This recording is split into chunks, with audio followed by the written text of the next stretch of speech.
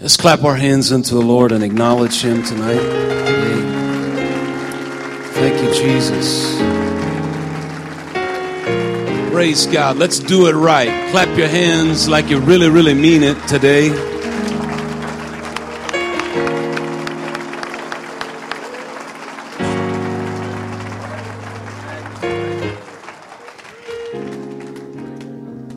Praise God. What an honor it is to be with you. What an honor it is to be with you in Jennings, Louisiana. I have thoroughly enjoyed myself.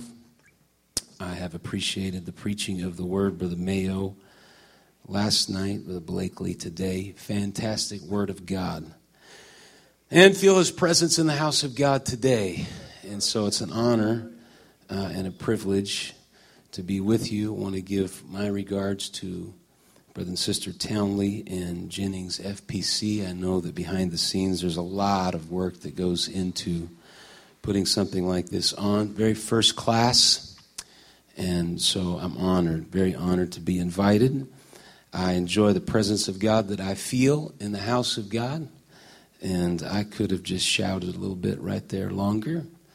There's nothing like worshiping God. Why is it that the other alternative venues of the world have to, quote unquote, have their fun, and there should not be a celebration in the house of God? I think there should be a celebration in the house of God because He has redeemed us from the hand of the enemy. And the scripture says, and such were some of you. But you have been changed. And so we have every reason to celebrate and glorify God. Praise God. I know you've been here for some time today, but I want you to turn to John chapter 20 and verse number 26. I want to say how good it is to be with all of the ministry. I honor you and respect you, and it's good to see all of the men here at this conference in this place today and last night. Pray that God blesses you and you take something home that is a value and a strength to you. John chapter 20, beginning in verse number 26. This is the conclusion, the ending of the Gospel of John. And I'm not actually going to spend as much time on verse number 28 as much as on 29. But John has two bookends. The first is verse 14 in the prologue, in which he says, and the Word became flesh. And the last bookend is found in this reading of Scripture. Verse number 26, and after 8 days again his disciples were within, and Thomas with them. Then came Jesus, the doors being shut, and stood in the midst, and said, Peace be unto you. Then saith he to Thomas, Reach hither thy finger, and behold my hands, and reach hither thy hand, and thrust it into my side, and be not faithless, but believing. This is the bookend at the end of the gospel. And Thomas answered and said unto him, My Lord and my God. Verse number 29 is where I want to take our attention. Jesus saith unto him, Thomas, because thou hast seen me, thou hast believed. Blessed are they that have not seen and yet have believed. And so I'm going to entitle this today. It's rather a lengthy title. I know you're not supposed to do that, but it gives a good foundation for today. And this is the title: The Development of Faith Through the Miracles of Two Hopeless Men and What It Means for Men Today. The development of faith through the miracles of two hopeless men and what it means for men today. That's the summary of the message right there. And so we'll pick little pieces and build on it this morning. Praise God. Let's pray together. Lord, we thank you and worship you today and recognize your ability, your hand in the affairs of men, godly men, apostolic men. We thank you for every man that is in this place today. And I pray that you would instruct us. You have given to us rich material already. And I pray that you would somehow seal it in our spirit, in our mind, in our hearts, so that we would take up the mantle and the mission of what you have proclaimed to us. We thank you and we ask for revival in our lives, personal lives, our church lives. We give to you thanks and we ask these things in Jesus' name we pray. Amen, amen. Clap your hands one more time before you're seated. We give you praise, Lord, and we acknowledge you and we thank you. Praise God. In Jesus' name. Amen. Amen. God bless you. You can be seated. I am not going to spend much time in developing a big, long foundation. I just want to start with development. Development. God never intends to leave things as they are. When he found you, he probably found a miserable condition. He probably found a dysfunctional condition. He probably found you as a wreck, and he probably found you in an abysmal place. But God never intends to leave things as they are. You came to this men's conference. You came maybe with circumstances in your life and situations. Know this, that God never intends to leave that the same way. He's always working on us. He's always molding us. He's always shaping us. He's always saying to us, there is a better ending to where we are right now. And you can be a better person than you are right now. And we must never lose the pursuit that says, I know I'm not what I should be, and I'm pursuing what I can be. God never intends to leave us where we are, but he always moves us forward. I'm pursuing in the house of God today what I can be. That is a development. I don't care who you are, how long you've been at it, you still can be better. If I ever get to the place where I say, I think I have arrived, I'm in big trouble. But what I'm doing today, I'm pursuing that which I can be. I'm reaching for that man. I'm striving for that man. It's not enough. I've got to reach for things of God. And I want to be better.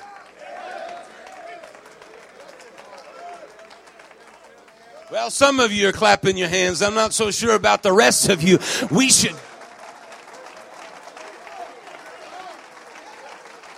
We haven't had the best church. We will see greater revivals. God will do greater things. There's always got to be a pursuit in the heart and life of us that says, God's got greater things for me.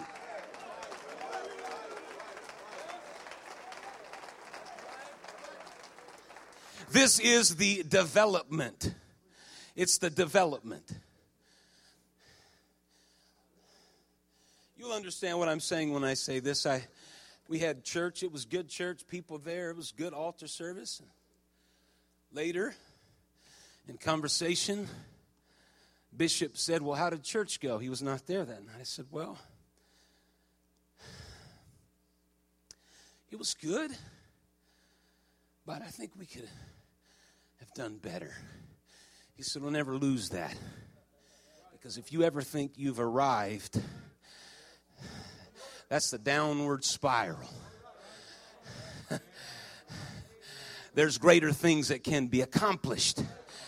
God never intends to leave things as they are. There is always a development. There is a development and approach in faith. Now, not faith in faith, but faith in something or faith in somebody. There is an object in which I'm tying my faith to. I'm not putting my faith in something that's ephemeral, that's out there somewhere. I'm grounding it in something. It is anchored to something. And so, how do I do that? Well, the way that I do that is, and certainly in John, and I'm taking a lot of my attention from the book of John today, Jesus lays out a development pattern. And so there is a development of faith, and faith is supposed to be in Christ. And so this is developed in the gospel, and it is through the miracles. It's important. Through is important. It doesn't stop at the miracles. The miracles are not the end and of themselves. That's the door that opens. It doesn't stop there, but it's through that, and it starts with a miracle. There has to be a miracle. In chapter 2 and verse number 11, Jesus starts his miracle ministry in Cana of Galilee, and it is to manifest his glory. But Jesus seems to be somewhat conflicted with this miracle thing.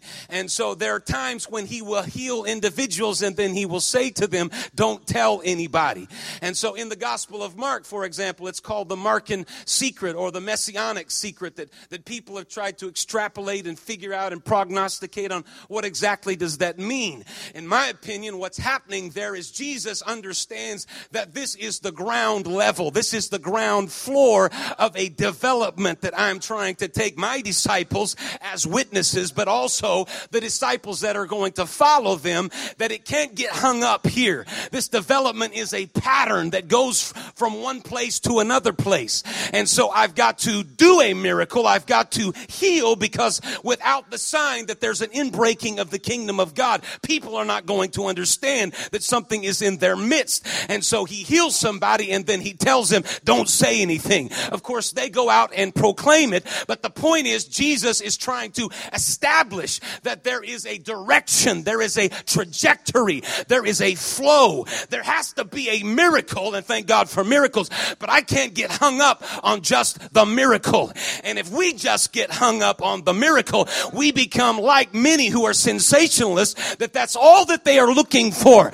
They want to come to the house of God. They want to feel the anointing of God. They will tell you, I feel something here that I don't feel in my home church. But that's all they want, is the feeling. And they walk away with the feeling or the emotion or the byproducts of the miracle. But they don't want anything more than that. They just want the emotion. They just want the feeling. They just want the miracle. And everything is based on that. And Jesus was saying, you got to start somewhere. And you got to understand that I am He. But there's more to the miracle than just the miracle itself. You've got to look at who's doing the miracle, and you've got to recognize who He is.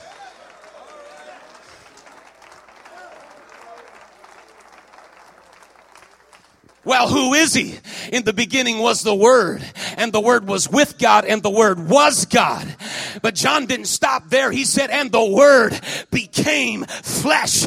This man doing the miracles didn't just enshroud Himself. He is no apparition. He is God manifested in the flesh.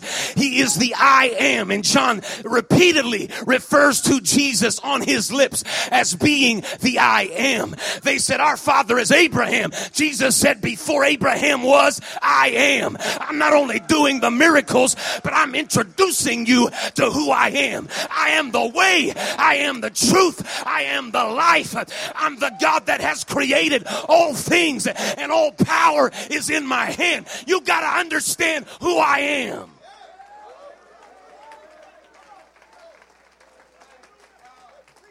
The identity is important, and this is part of the development of faith. The development of faith is through the miracle. The miracle is what starts and opens the door, and it opens the door to who is doing the miracle. This is not just any man. This is the King of Kings and Lord of Lords. This is the one walking on water, and they look out and they see Him, and He says, be not afraid. King James says, it is I, but the original is ego eimi. I am. Ego eimi. I, not someone else, am. That's a double emphatic. In the Gospel of John, it's a double emphatic that means authority, just like amen, amen, or verily, verily. When Jesus is speaking, he is not just speaking mere words. He is producing and transferring authority and power so that the listeners will understand, okay, this is not just about the miracle. This is about more than just the miracle. This is about the God of the miracle. And in that miracle and in that God, it's wrapped up in the identity of who Jesus is.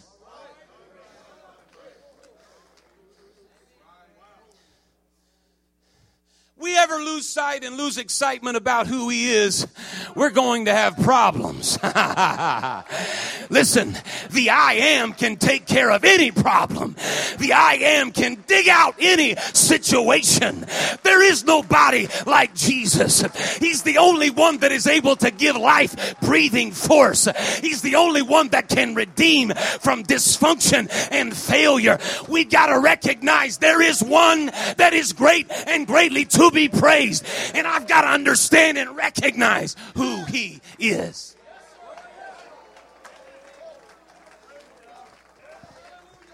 Praise God. There's a development of faith. I'm still working on that title there. Development of faith through miracles. There is a miracle, and then there is the identity of who he is. And then it doesn't stop there. Be very, very careful. Just as there is a danger in stopping with the miracle, there's also a danger at stopping at the identity, because Jesus produces the miracle to reveal the identity so that he can present his mission.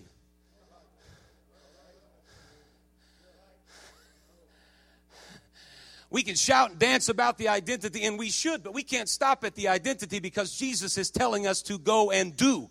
There is some being and doing associated with knowing who he is. And so where I can rejoice and celebrate that I know that the God of the Old Testament, wonderful counselor, mighty God, everlasting Father, Prince of Peace, has become the Word that was made flesh, and in Christ is the fullness of the Godhead bodily. That is exciting. But I've also got to recognize I can't stop there either, because there is a mission that Jesus has commissioned me to. And I've got to get out of myself and my own thinking and knowledge and understanding to say, somewhere you got to put your hand to the plow and say, I'm going to do the work of God. I'm going to commit to some things. I don't want just a feeling. I don't want just the emotion. I want to do the work of God.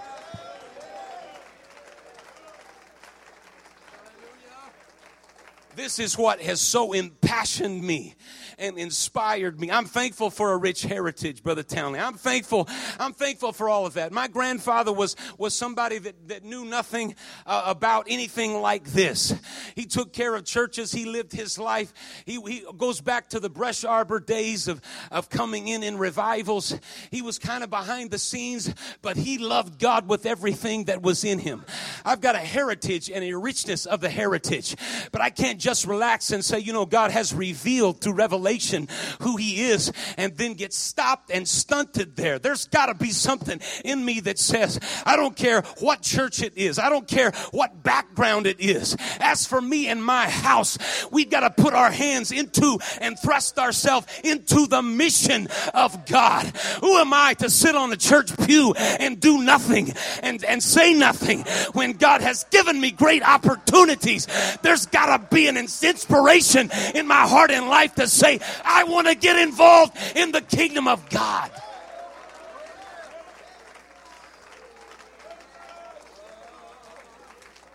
And that involvement many times can be mundane. Not this kind of stuff. This is amazing. The mundane stuff of saying, God, you've got to expand me. You've got to grow me. And so that little gal that's been bought and sold, lied to, deceived, wrecked, comes into the house of God. My mission is to make sure that I save my family. It is my mission. My identity is to be on God's side, because if I'm on the Lord's side, no weapon formed against me shall prosper. My mission is to save my family, but beyond my family, I've got a greater mission to reach others. And you know what's really sad state of affairs about ourselves in our culture today? There's not too many families that are even together in the world anymore. And that may be the case here, but what I'm seeing is I'm seeing moms coming in with 2, 3, 4, and 5 kids, and their life is nothing but dysfunction. And if they don't have a church that understands the mission, then they don't have anywhere to. There's no safety net. Where are they going? Where are they going to get an answer? They're going to fall through the very bottom. The last escape option is a church. Not a church that says, well, he can do miracles, and not just a church that says, we know who can do it for you, but a church that says, we also know how to get our hands dirty and dig you out of where you are, and revival can happen.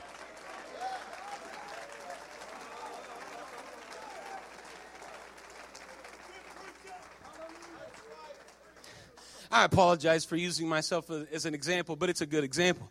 And so this poor gal comes, I mean, there's no safety net. There is absolutely nothing.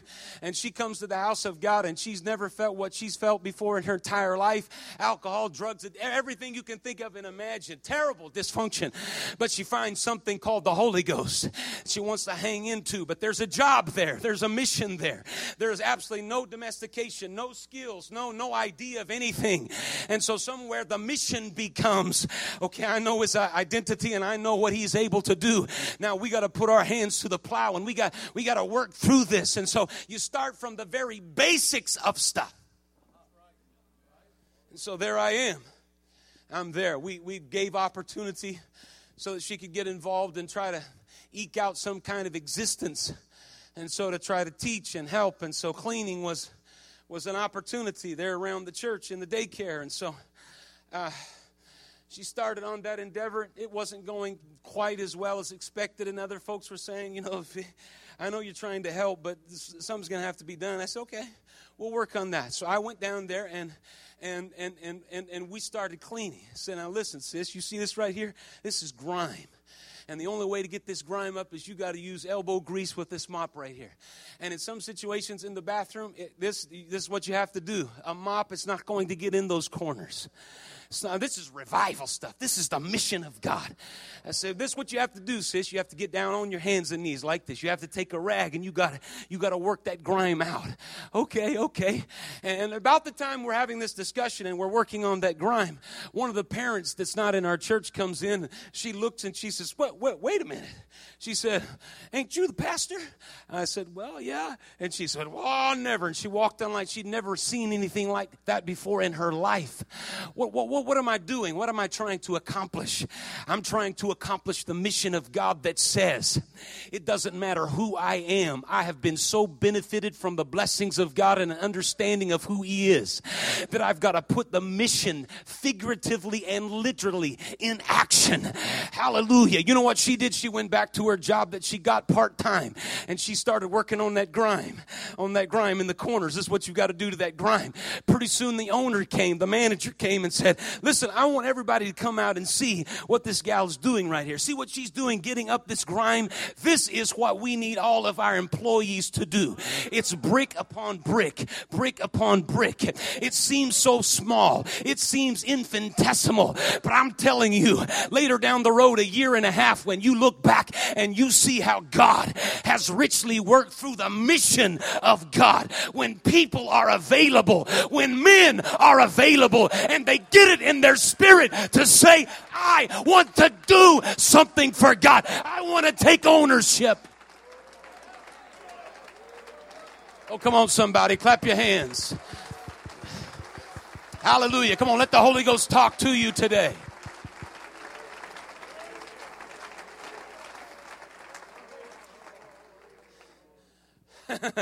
You can fold your arms and say, I don't have time for that. You go right ahead.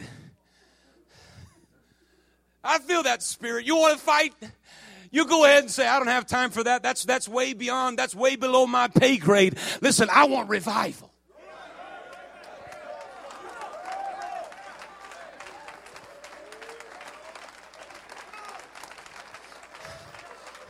I'll take those kids into my home and babysit them every week so she can work, so she can finally eke out an existence that is something real that she's never ever had before.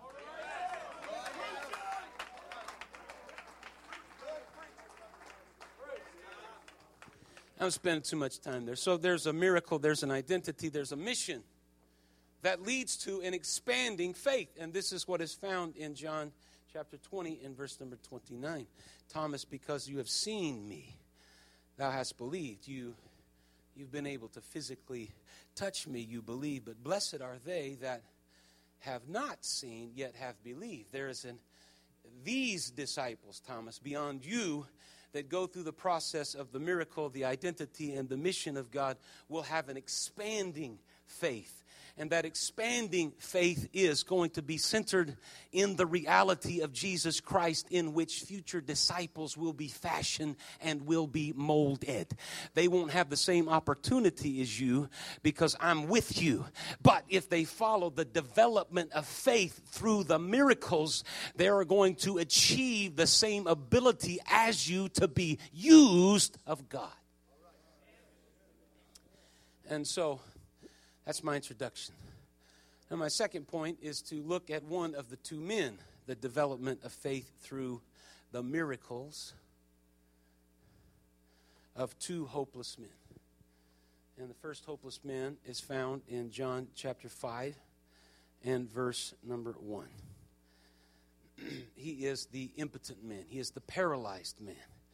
Now, these two men are both hopeless, and they both respond differently to the development of faith. Hence the juxtaposition between the two men. There is a synchronization in the literature that John gives to us a clue. Jesus sees a man, he asks, or the man is asked to give an account, and then Jesus encounters the man later. All three are in the same, they're in the same story, the same miracle, those elements. And so the paralyzed man is the man that is by the pool at the sheep gate. And it is an interesting place. I've had the opportunity of walking down those 5 porches. It's not easy to get down to what would have been the pools where lame and impotent were gathered together. And there was the notion or the idea, certainly in archaeological terms, that this was waters of therapy and people would gather there. But the scripture said the waters were troubled. And the angel of the Lord would trouble the waters, and whosoever would be able to get into the waters would be healed.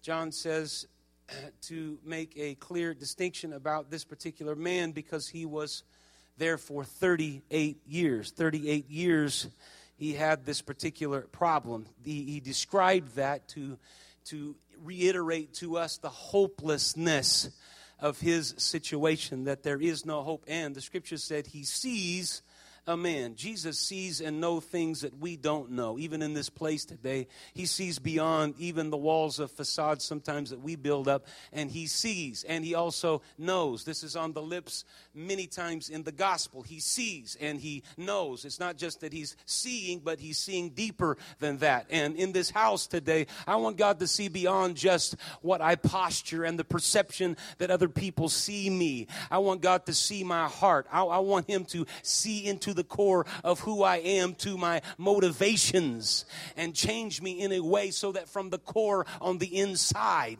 it moves its way to the outside into action. This man for 38 years was absolutely hopeless, in the depths of hopelessness. And Jesus sees him, and he comes to him, and he asks him a question that still should be the same question of the church today. Do you want to be healed? We could say not only do you want to be healed, but do you want to be saved? Do you want to be redeemed? Do you want to be salvaged? Do you want to be sanctified? Do you want to be justified? It's still the same question we must posit to a world. And yet the man, when he hears the questions, he gives the excuses why he can't get into the water. I don't have a man. The people get in before me. I don't have anybody to take me there. Jesus didn't ask him about the excuses. He asked him a question. And the question was, do you want to be healed? Be very, very careful. You don't fall into the trap of talking about all the excuses, because you'll go around and around and around and around and never get to the bottom of anything. But you've got to still get to the same question Jesus asked. Do you want to be made whole? Do you want to be healed? This is still the same message of the church. Do you want to be saved? Do you want to be healed? There is still power that flows. Well, I can't do it. I don't have this. I don't have that. I don't have the ability. I don't have that. Listen, that's not what I'm coming to talk to you about. I'm just coming to tell you there is one that can help you and can heal you. This is still the message of the church. Thank God. I don't have anybody to get me there. Jesus said, rise, take up your bed and walk. Imagine the man that's laying on the bed with no power and no hope. Jesus says, rise, take up the thing that you're laying on and walk away with it, thereby illustrating it that not only does it now have power over you, but you have power over it. Oh, I know I'm preaching to a bunch of men, and many of you are preachers, but man, what a message to be able to tell somebody. Whatever has had control of you, when the Holy Ghost comes into your life, he gives you the ability to take control over it. There's stuff that have been troubling you, dogging you down, depressing you. You need to take authority in the Holy Ghost and say, God has empowered me to overcome.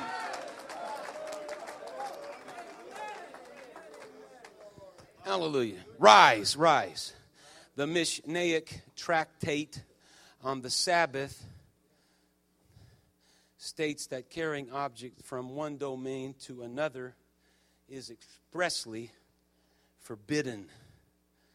Jesus never intends to leave things as they are. There's a confrontation that's going to happen because of the Jews, quote-unquote Jews, which is referring into the book of John not as the nationality of the Jews, though they were Jews. Jesus himself was a Jew. But referring to the realm of unbelief.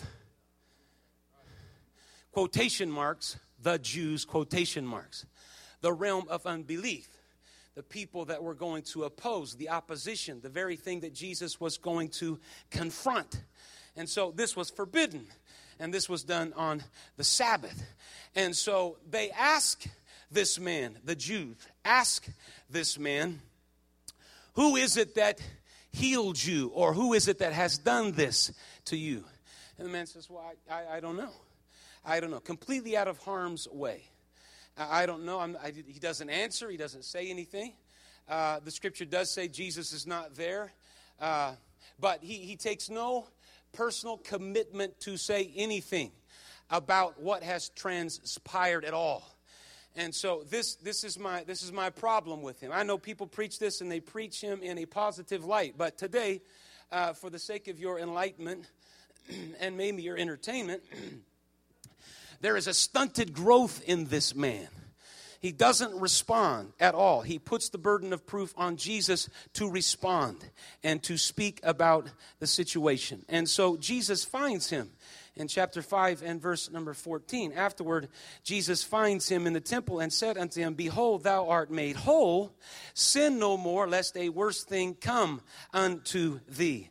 Not necessarily that there is going to be a worse physical condition that comes upon you, but that there is danger of being content with the cure without being conscious of a much deeper lostness as a sinner before God and rising from become it. The worst thing would be that judgment would be upon you because you are a sinner. Jesus always loves to make a distinction in miracles. He always loves to put, first of all, salvation before the miracles. Why? Because people get stuck on the miracle and they forget the salvation. The man born of 4 people through the roofs, he comes down and Jesus says to him, your sins are forgiven you first. And then he says, you are healed, go your way.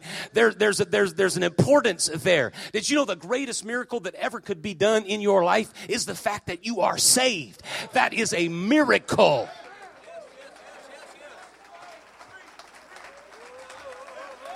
That is the greatest miracle that could ever take place in your life. So don't go around saying, I've never seen a miracle. God's performing a miracle in you.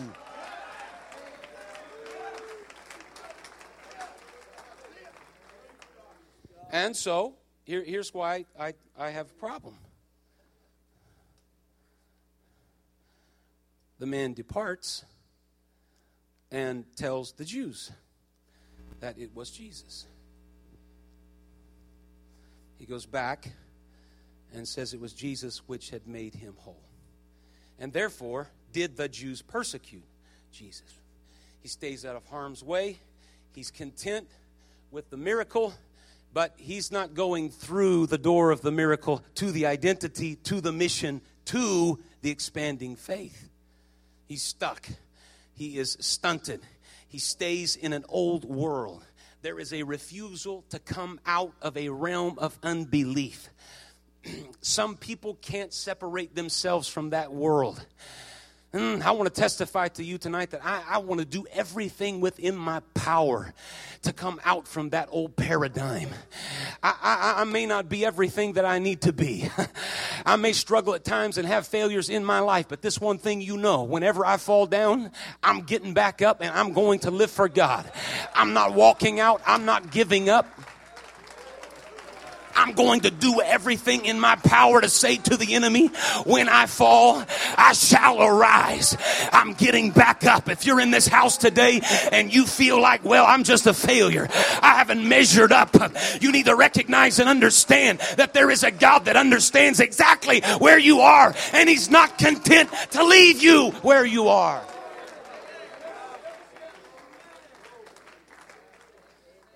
You can't stay in that old world. You got to come out of that world. Coming out of that thinking, that mentality. That's my second point here today. Now let's talk about the third point. The blind man. Same elements. Same elements of seeing a man giving account, and Jesus encounters him.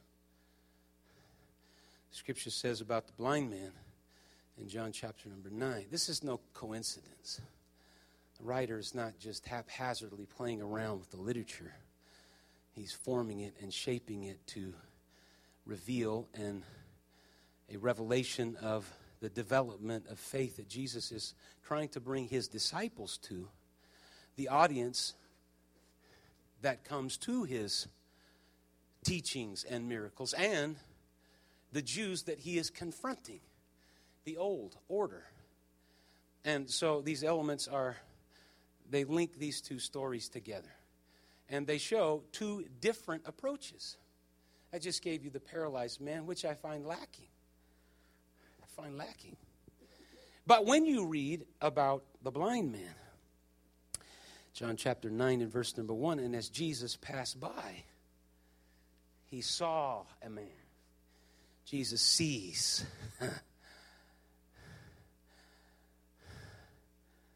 You can't hide from God. You can fool a lot of people, but you can't fool God. And he sees. And the disciples who are trying to work on their theodicy, which is the defense of a good God who is omnipotent, all-powerful, with the evidence of evil. That is a theodicy. They're trying to work on their theodicy, and so they ask him, Master, who did this sin, this man or his parents? He was born blind.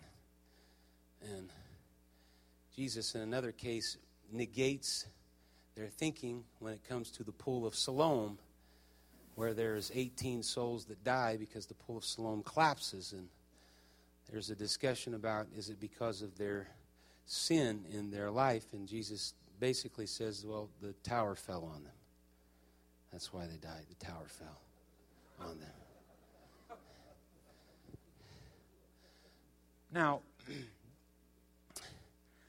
I don't want to chase a rabbit here, but I believe that in everything that we do, we should question, God, you trying to talk to me? But some things just happen. And it may be that God has orchestrated events in our life that is going to catch our attention, but not everything it's not ordered that way. We live in a fallen world, and so things just happen. Tower fell. This man was born blind, not because he sinned or his parents sinned, but Jesus takes opportunity to say, I'm fixing to show my glory through him. Because where he is blind, I am the light of the world. And so you just watch what's fixing to happen here. So he kneels down, and he spits, and he makes a bud ball. And the rabbinic tractate says that kneeling dough is forbidden on the Sabbath. He's kneading his own special kind of dough on the Sabbath. So the opposition is there. It's always going to be opposition. If it's not an enemy, it's going to be other opposition in other ways. Always going to be opposition. But Jesus never intends to leave you where you are. And so Jesus confronts with you the opposition. And so he confronts again the opposition. So the man goes and he cleans his eye out and he comes seeing. The neighbors are incredulous. And they say, is this him? And some say, well, this is he. And others said, well, it looks like him. And he said, no, it's me. I'm the man that was born blind. Now I see. And so they ask him in verse number 10, they said, how were your eyes opened? His answer was, a man that is called Jesus. There's a development of faith. It's not just enough about the miracle. Other man had no intentions of saying anything other than, I don't know where he is, and Jesus has to answer for himself. This man, though it's a burgeoning faith, he's got enough sense to know, okay, there's something different about this man, and his name is Jesus. This is what he told me to do, and this is what I did. And so this became such a deal that they brought him to the Pharisees. And it was the Sabbath day, and Jesus made the clay and opened his eyes. Then asked the Pharisees, how did you receive your sight? And he said, he put clay on my eyes, I washed and do see. And some of the Pharisees, this caused some consternation because they said, this man is not of God because he keepeth not the Sabbath. And others started saying, well, wait a minute, is he a sinner or is he not a sinner? What's going on here? And there is some confusion. There's division. Is he a sinner or no? And so after they calm their dispute among themselves, they asked the blind man again. They said, what do you say? The elements are Jesus sees, and then the man's asked to give an account. First man gives no account other than to say, I don't know. This man is asked to give an account. First of all, he tells his neighbors, well, a man called Jesus. Now the Pharisees are asking him, what happened here? Who has done this to you? And we want to know who opened your eyes. And the blind man said, he is a prophet. He's not just Jesus anymore, but he could be the Messiah, the one that is going to come with authority and power. And so this obviously causes a problem. But what I like about this is he has no intention of going back. He was blind and now he's seeing. He has no intention of morphing back into that old world. paralyzed man's willing to go to the Jews and say he's the one that did it, and he's willing to morph back into an old paradigm. This man is saying, it's Jesus, and now he steps out and he takes a risk. He says, well, I think he's a prophet. I'm not going back to an old world and an old paradigm. I don't completely know what's in front of me, but this one thing I know. I've been touched with a sovereign hand, and there is something to this. I want to explore it no matter the risk.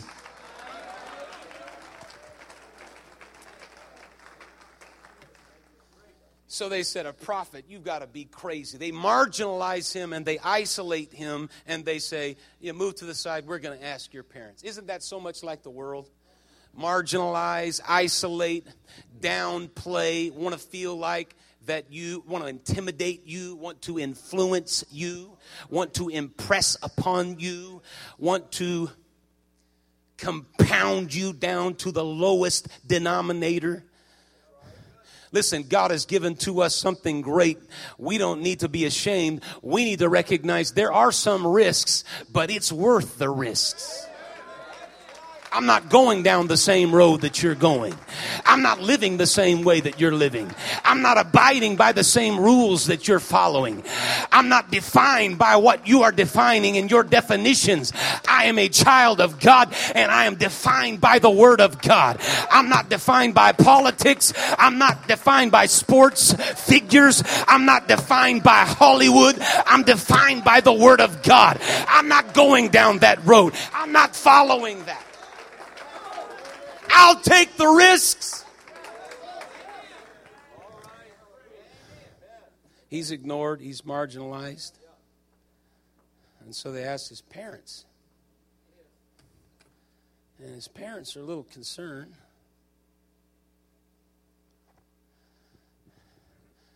Because they don't want to be outed. And so they said, well, we do know this. He is our son, and he was born blind. But as to what happened, we don't know. He's of age. Ask him.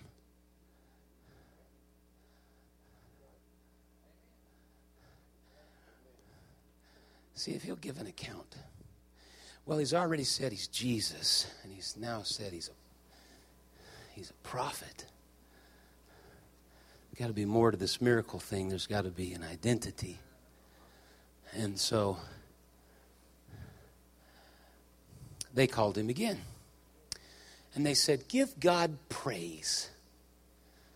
Give God praise is much like Achan having to come forth, and as the condition of being the sinner, by his condition as a sinner, he should glorify God. They want to put him in the same position and say, you're marginalized, you're insignificant, give God praise. Tell the truth. He gives one of the greatest answers in the entire corpus of Scripture. He says, whether he be a sinner or no, I know not. One thing I know, that whereas I was blind, now I see. They reviled him and they said, we have Moses as our disciple and Moses is our mouthpiece and we don't know who this guy is. Tightening the screws. See, there's the opposition will always try to tighten the screws. And he says, oh, I find this so much better than the paralyzed man. He says to the Jews, rather than going and saying, well, it was Jesus that healed me. He says, you've asked me this once before. You're asking me it again. Do you want to be his disciples? What is he doing? He is taking the risk of committing not just to a miracle. He's not He's not just happy with the miracle. I believe emphatically that the blindness that is now gone and that he now sees is not the only reason that he is standing up for who Jesus is. He is taking the risk to say there is something more than just the miracle. There's an identity here. There is a God here. There is something special here. There is something worth committing here. There's something worth taking a risk here. No matter what anybody else says. Can I preach to you men today? There is something worth taking a risk for. You need to go out on a limb and say, if God be for me, who can be against me? I can be used of God.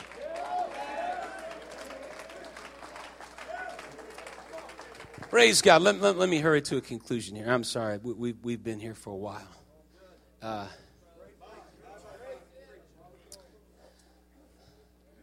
He goes from defense to offense and says, it's a marvelous thing. Since the world began, we know that God heareth not sinners, but if any man be a worshiper of God and doeth his will, him he heareth. Since the world began, was it not heard that any man opened the eyes of one that was born blind? If this man were not of God, he could do nothing. And they said to him, thou wast altogether born in sins, and dost thou teach us? And they cast him out. His parents didn't want to quite take the risk because they didn't want to be cast out of the synagogue. That's what the scripture, the editorial comment says. This man gives an account and he is cast out, but he's willing to take the risk. Let me tell you something. When God really touches you and impacts your life and your heart, you are willing to take whatever risk you have to take to say, I am dialed into something that is real and is powerful. And there is a development of faith. I'm coming out of an old mentality, an old world, and I'm walking into a new world. And so he is cast out. Then that element of Jesus encountering. The three elements where Jesus sees, they're asked to give an account, and then Jesus encounters. He encounters the paralyzed man and tells him to go and sin no more. He encounters this man, and he says, do you believe on the Son of God? And the man says, who is he, Lord, that I might believe on him? And Jesus said, you have both seen him, and it is he that talketh with thee. And he said, Lord, I believe. And he worshiped him. It's a development of faith. He stepped through the miracle into the identity. And now he's moving into the mission of an expanded faith that says, I want to be his disciple. I'm willing to take that risk.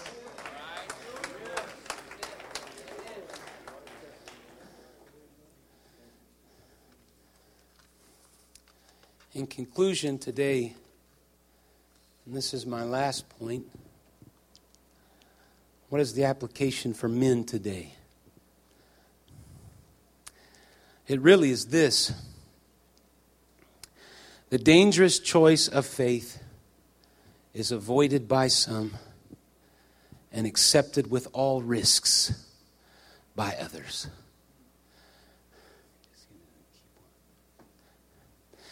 The dangerous choice of faith is avoided by some and accepted with all risks by others. Let's be real. It's risky in our culture today to be a real man. But what our world so desperately needs is real men.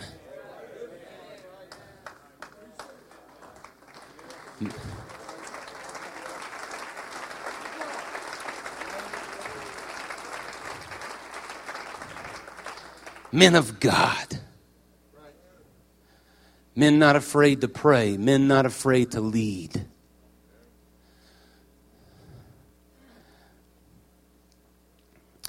Rather than spiritual paralysis and blindness, rather than being isolated, marginalized, rather than to fall into the trap of an effort to be captivated by a world's definition, rather than an effort to stunt God's call, rather than to confuse or dismantle the promise of God, rather than being apathetic or acquiescing to the pressure of the world. Not men that are hollowed out and confused. Not men that are willing to be content without commitment. Not men paralyzed by fear, immobilized by indecision, scandalized by the accuser, criticized by hell. Stuck in an old paradigm. Oh, but wait. I feel I'm getting the opportunity today to see things differently. And where I once was blind, now I see.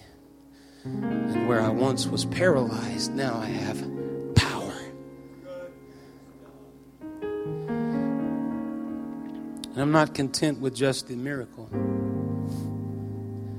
I want to walk through the identity of Jesus being Lord, a prophet, Son of God. I want to be involved in the mission of God. And I want to have an expanding faith. This is where God is calling us. An expansion, an expansive faith with all the risks. Thomas, you need to know something. You're blessed because I'm here in front of you and you can touch me, but blessed are men, Jennings, Louisiana, that won't have the same opportunity that you have. But having not seen, they're going to believe. And because of their expanding faith, there is the work of God. And because of the work of God, they will know me. And because they know me, there are going to be miracles that break out because of their commitment to me. As we stand to our feet together in the house of God today, what's God saying to us today at the conclusion of this conference? What He's saying is, could we expand where we are with all the inherent risks? God doesn't want the excuses, because we could all bring excuses. We could all talk about why we can't and why it won't happen and all of those kind of things. God's just wanting to know, can you expand your faith, the development of faith through the miracles of two hopeless men. We were all in the same boat, but God gave to us a hope that maketh not ashamed. And I wonder in the house of God today if we could lift our hands and lift our voice and pray that prayer. God, expand. Give me an expansive faith. I know there are risks associated, but that's okay. I want to walk down that road so that you can use me. Come on, somebody, lift up your voice and lift up your hands and pray that prayer right now. God, help me to expand my thinking. Take me to another level. Don't leave me the same way that I am. Take me somewhere else. Take me to another level. Take me deeper in you. Reveal yourself in another way. Oh, the depths of the riches, both of the wisdom and knowledge of God. How unsearchable are His judgments and His ways past finding out. There is a depth to God. And God wants to know in our hearts and in our lives, will we rise to the challenge of saying, God, I want an expansive faith. I want to go back to my church. I want to go back to my city. I want to go back to the work of God. I want you to expand my thinking, expand who I am. Hallelujah. I wonder if there's a man that would step out of a pew, a chair somewhere and say, you know what? I want God to work on me and fashion me. I don't want Him to leave me the same way that I came. I want a development of faith. I'm not satisfied with just the touch of God, the miracle of God, the emotions that are associated with God touching me and working on me, but I want to know who He is. But not only do I want to know who He is, God, I want you to thrust me into the mission and work of God. Thrust me into the work of God. voice till the sound. Come on, that's it, somebody. I'll take the risk. I'll pour blood, sweat, and tears, and they may walk away, but it's worth the risk.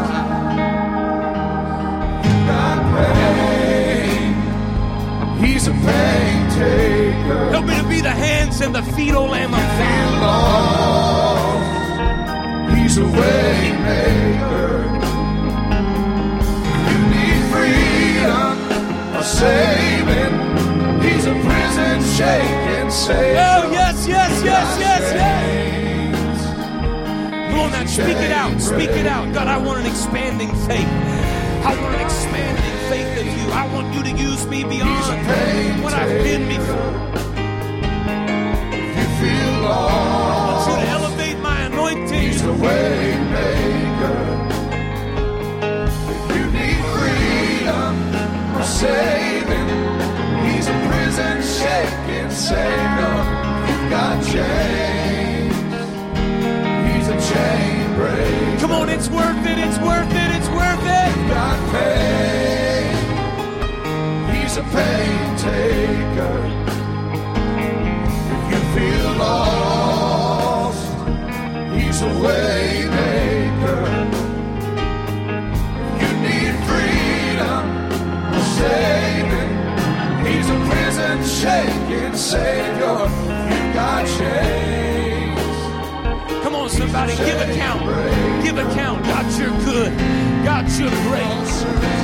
I'm going to trust in you and lean not to my own understanding. We've all found ourselves worn out from the same old fire. We've all wanted things we know that just ain't right. But there's a better life. Yeah, there's a better life. We got pain. He's a pain taker. If you feel lost, he's a way maker. If you need freedom or saving, he's a prison shaking Savior. Got chains. He's a chain breaker. You believe it. You receive it. You can feel it. Somebody testify. You believe it. You receive it. Oh yeah. You can feel it. Somebody testify. Testify. If you believe it. You receive it. You can feel it. Somebody testify.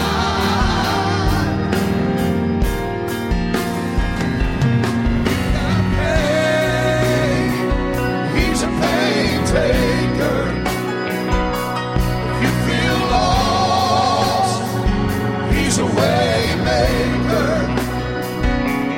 If you need freedom, a saving, he's a prison shaking Savior. Got chains, he's a chain breaker. Got pain, he's a pain taker. If you feel lost, he's a way maker. If you need freedom of saving, he's a prison shaking Savior. If you've got chains, he's a chain breaker. If you've got pain, he's a pain taker. If you feel lost, he's a way maker. If you need freedom or saving, he's a prison shaking Savior. You got chains. He's a chain breaker.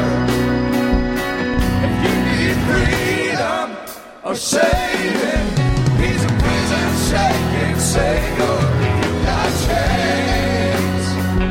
He's a chain breaker. If you need freedom or saving, he's a prison shaking Savior. You've got chains. He's a chain breaker.